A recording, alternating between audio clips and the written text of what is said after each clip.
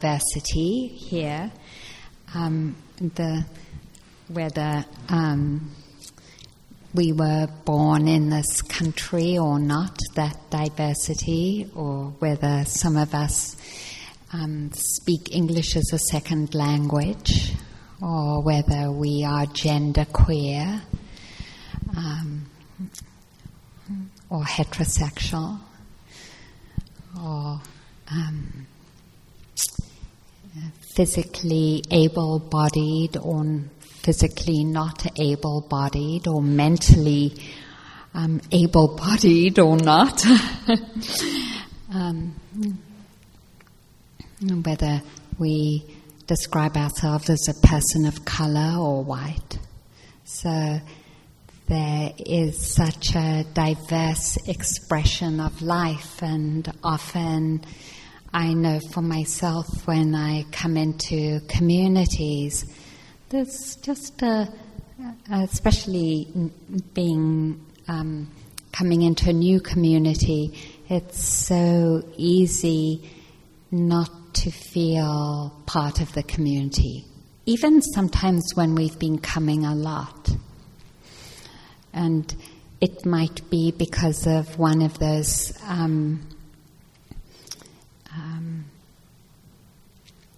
not identities, but locations that I've named, or could be another location that I haven't named. But for whatever we're carrying or living with, I wanted to especially welcome all of that into this room, and so that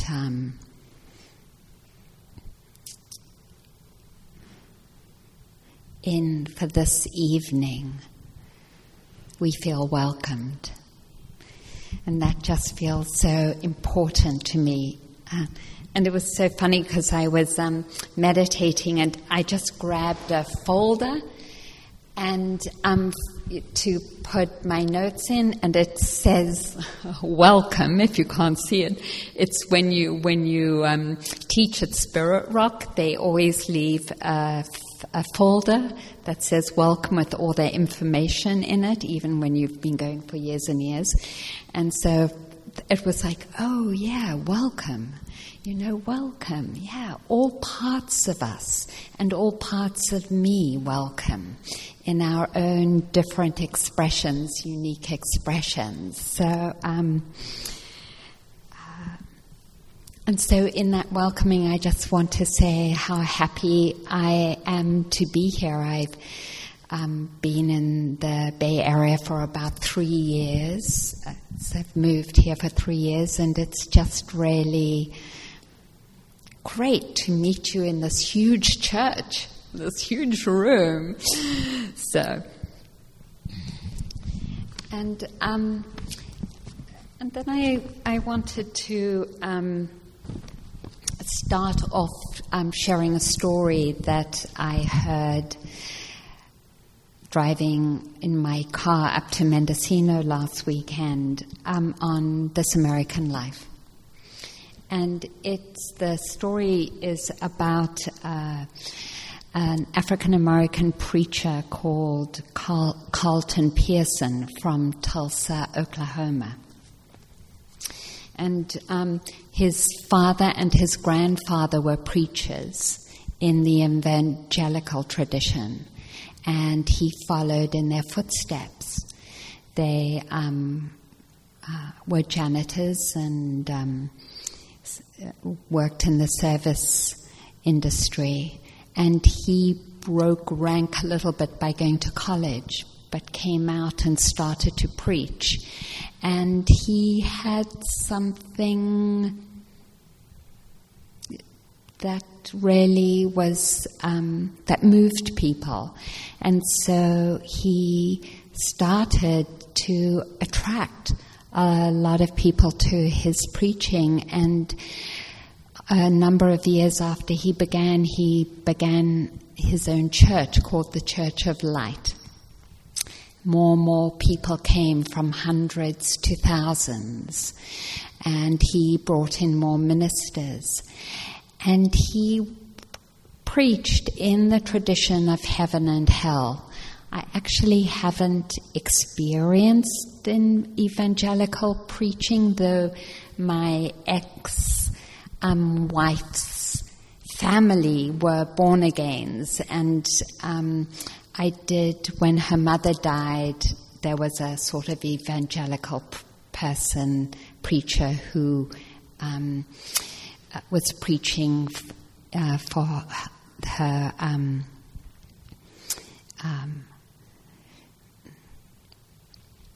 in the burial process. So that was what I've experienced. So he, anyway, preached in the tradition of heaven and hell. And one day he was watching a TV show and he saw these young African children who were suffering from malnutrition. And the thought came to him, how is it that these young children who haven't been introduced to Jesus Christ would go to hell because they haven't taken Jesus as their Savior? Why would God do that? And it came to him that actually that isn't what God is doing. A voice came to him and said, I am not creating hell. I am opening my arms to every human being, whether they take Jesus Christ as their Savior or not. This was this incredible radical opening. And so he went back to all the ministers in his church and he said, I haven't been preaching God's word. His true word is that he is open to take everyone in love. And I'm telling you this slightly strange story because people left him in droves. It went, thousands of people stopped coming to his church because he stopped preaching about heaven and hell. He lost the church went into foreclosure, he lost his home, he lost many of his friends. And he said in this interview, you know, if I'd known what would unfold from opening my mouth, I probably wouldn't have opened my mouth. But having opened my mouth, I would not go back. Because different people started coming to his church. Because he was open in his preaching, he said, very feminine men came. And also Unitarians. People who didn't even believe in God. And so he ended up with a different community. And what moved me about the story is what it took, the conditions inside of his mind and heart that allowed him to open up to a new insight.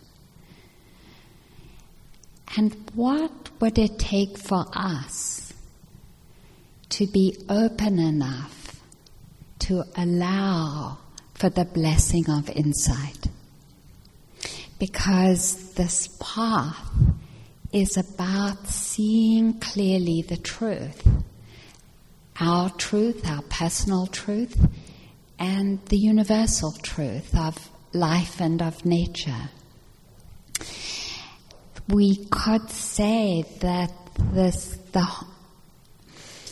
culmination of our path of truth-seeking can be described as this opening of seeing, of letting go of the habitual opinions and thoughts that we have that might have guided us for years and years and years. Not only guided us, but might even be a deep part of our identity in the same way that heaven and hell were a very deep part of the identity of this preacher. And the Buddha is so clear in delineating for us the conditions that we can actually create for insight to happen, for seeing truth as it is.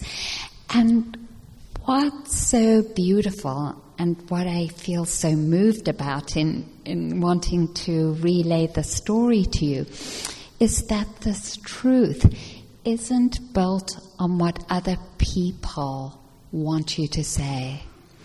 And this truth isn't built on being like popular, because he had a TV program, and when they heard him start to preach differently, they took the TV program away.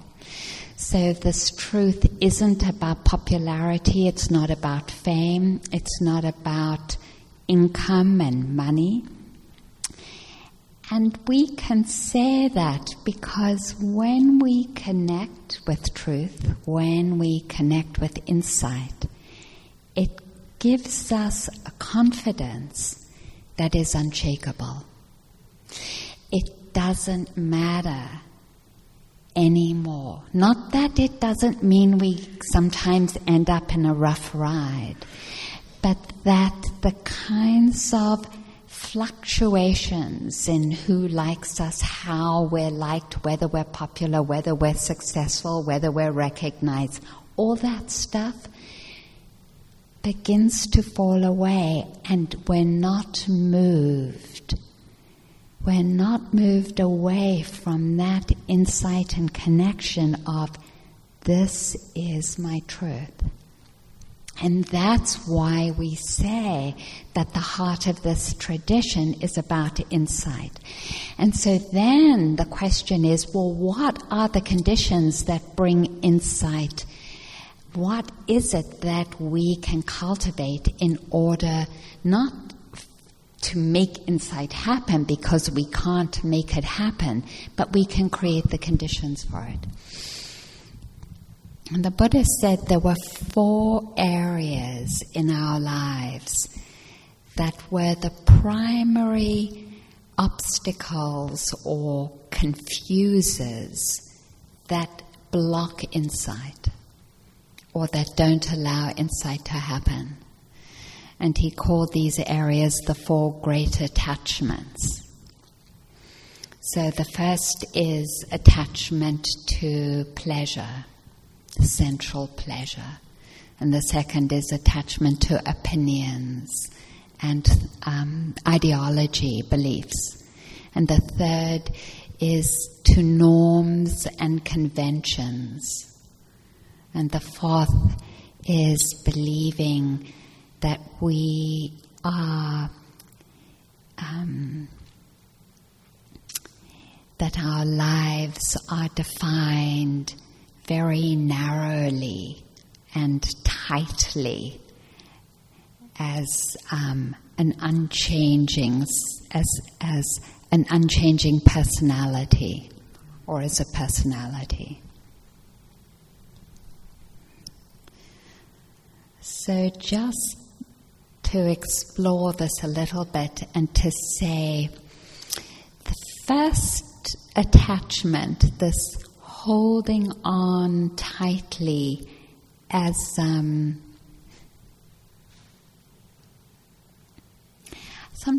I feel it's as a way to save myself, and it's the difference between believing or opening to or intuiting there is a current or a stream of life that when we surrender, we are taken to the ground of our being.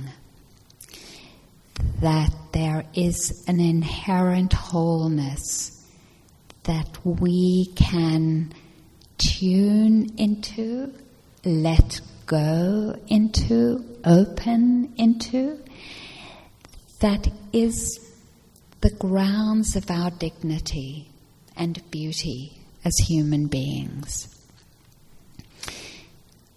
That's where our real happiness resides. And when we get locked into thinking that our happiness resides in the pleasure of seeing or hearing or tasting or touching or thinking, the kinds of pleasures that remind me of going to a fair. I spent part of my life in London, and I don't know if you have it here, but we used to have cotton candy. Do you have cotton candy where they would spin it? And you know how you would take a bite of cotton candy and it would dissolve in a minute. It was so temporary, and so then you would have to take another one. It was just a chocolate bar feels eternal compared to a cotton, that cotton candy. So it's kind of called a cheap happiness. That cotton candy, it didn't last long. And the Buddha says that sensual pleasure is kind of like a cheap happiness. Because no matter how pleasurable it is, and it's pleasurable, and there's nothing wrong with pleasure, there's nothing wrong with experiencing pleasure. It's just that we put all the energy of our being into it, into seeking it, into holding it, and in trying to control it. And in doing that, we imprison ourselves.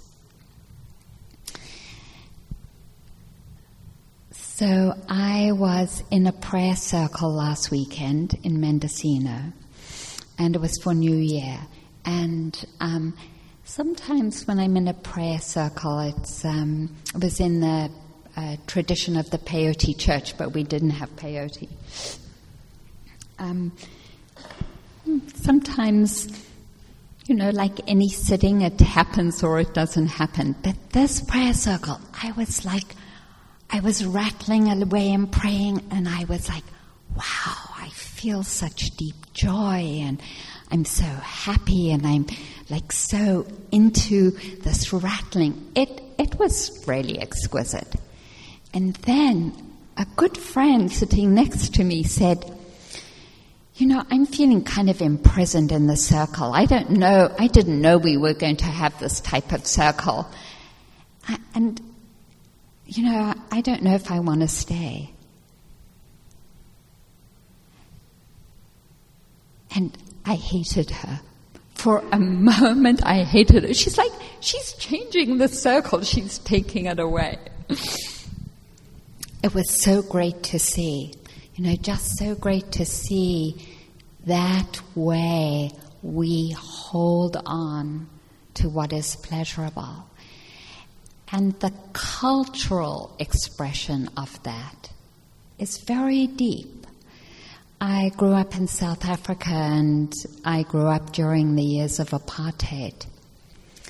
And I don't know if any of you have been in South Africa during the apartheid years. It was like this country, but even more intense in the old days. So there was a lot of violence to keep that kind of racism in place. And I saw good people like you and me so identified with that system because of the comfort and pleasure it gave. It meant that white people had servants. It meant that white people had a lot more access to resources, and resources meant, swimming pools and nice gardens and things that most white people had because of the oppression of black Africans and Indians. That addiction to pleasure was the basis, a big basis of apartheid. So that's the social expression of it. It isn't just psychological, it's also cultural and social, that addiction to pleasure. It's big. It's big. And, in thinking about the addiction to pleasure as white people, and in this country too, because there is so much racism here that continues, just for example, or the addiction to the culture of heterosexism, or the addiction that we have around class, all those different things when we're in a privileged position, and each one of us in some way or another is in a privileged position. So much of that privilege is held in place by addiction to the sensual pleasure of it, to the control that we have around it, to the access of resources that we have around it. So just to look at the power of that and the repercussions of that addiction, both psychologically, relationally, and culturally. It's big. And that's what the Buddha was pointing to when he said, when we're addicted, we're closing the mind and heart to insight, to our true home, and where we source the natural expression of heart and mind. So I just want to quickly scan, because I'd like to actually invite you into a diet. The next one, which is opinions and thoughts.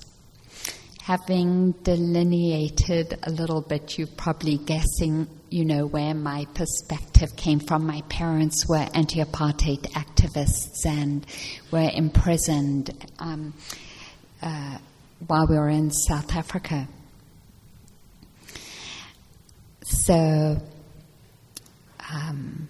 their activism and amazing courage and their perspective was really handed down to me. I was in a conference a number of years ago and had this really lovely connection with someone. And she mentioned that she had gone to South Africa, and she said, and the blacks, they were much better taken care of during the apartheid era than now with the ANC. And I watched myself shut down to her because she had a different perspective that I don't agree with, that I deeply don't agree with. How do we create camps inside of ourselves and outside of ourselves according to the opinions that we have? It is deep. It's deep. And what's beautiful about this practice is that it allows us to begin to turn our attention towards the feelings that we have when we are speaking an opinion or thinking an opinion, and noticing if there's any sense of contraction or selfing around it, like, yeah, I am anti-apartheid, I see how much it's part of my identity in a way that actually makes enemies of others. How do we hold our thoughts and perspectives? And is it possible to hold them lightly so that we don't make enemies of ourselves or of others? And that kind of really branches onto conventions. and looking at the ways we hold conventions so tightly. For example, when I travel a lot and I'm sitting in a plane, someone will say, well, do you have children? Just that assumption that because I have a woman's body that I would want to have children, or that's a sort of question you ask rather than another question. You know, the different assumptions we have around gender or around class, again, the different assumptions we have around bodies and the size of bodies, the different assumptions like I know that my family was also, what can I say, my father in particularly was a bit of a snob, and so when I would bring someone home he would say, and so what work do you do? You know, as a way to define someone as good or bad or successful or not. How do we see social conventions and norms? And can we hold them lightly? So that seems like enough for now. I would like to invite you to turn to someone and to take a few moments to explore one place, whether it's around opinions or beliefs or sensual pleasure, where you feel an attachment and a holding, like a wanting or a clinging. And just to take a few minutes to explore it, like 2 minutes, and then to take 2 minutes to explore a moment of releasing, when you have experienced a letting go and releasing of an attachment to an idea or an opinion, a pleasure of some kind, a convention or a norm. Like, it's sometimes really helpful to actually just feel in your body that feeling of holding and also the feeling of releasing. So turn to someone and introduce yourself and take a moment and explore that.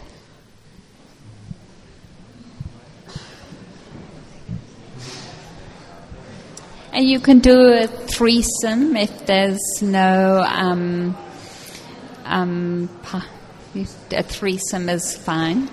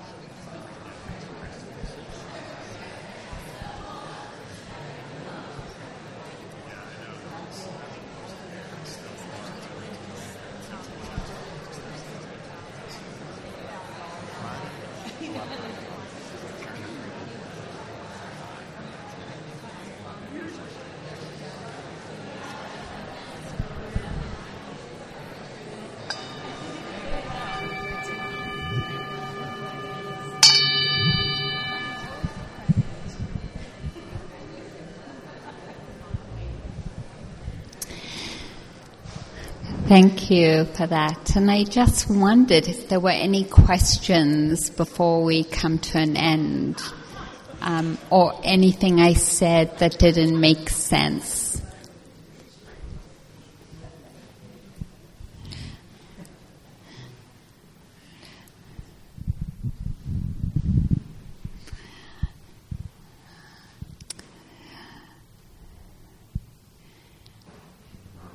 Okay, no questions. So then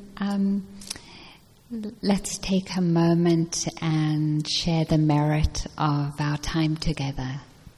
Just taking together the reflection of the blessings of inquiring, of listening to the Dharma, the blessings of relative safety, and being in a community of respect, acknowledging these blessings and others that you would like to name, and sharing them with one being, a community of beings, or all beings. May our practice contribute to our well-being and the well-being of all beings.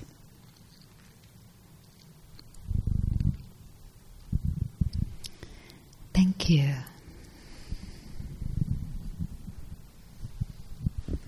I think there are a few announcements.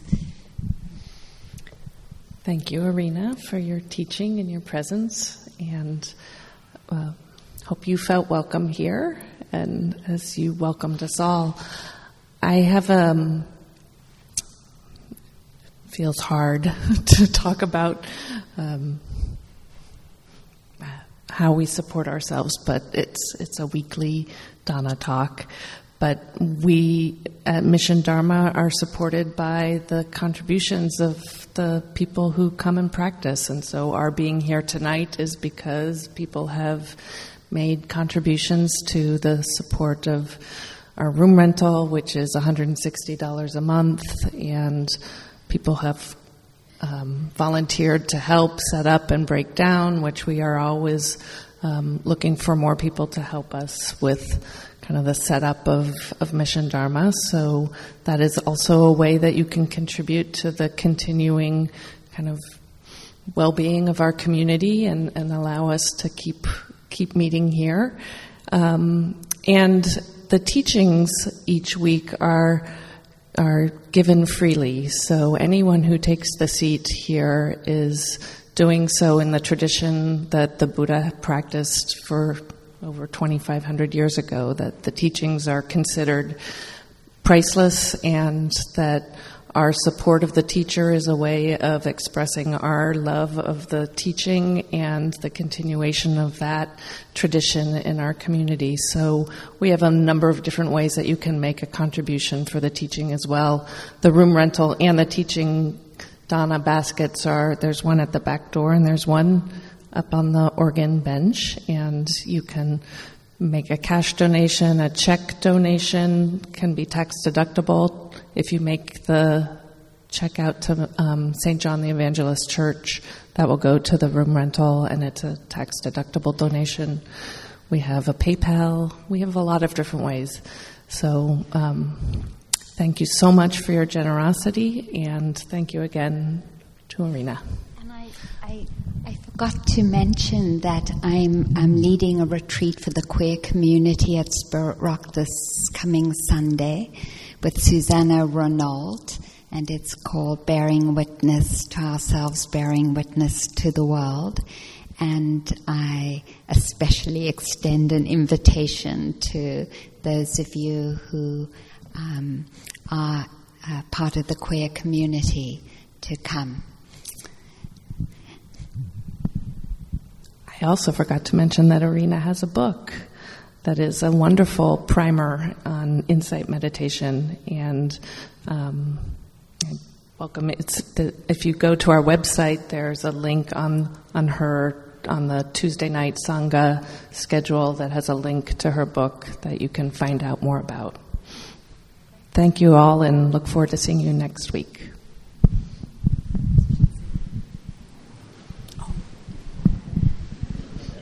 missiondharma.org.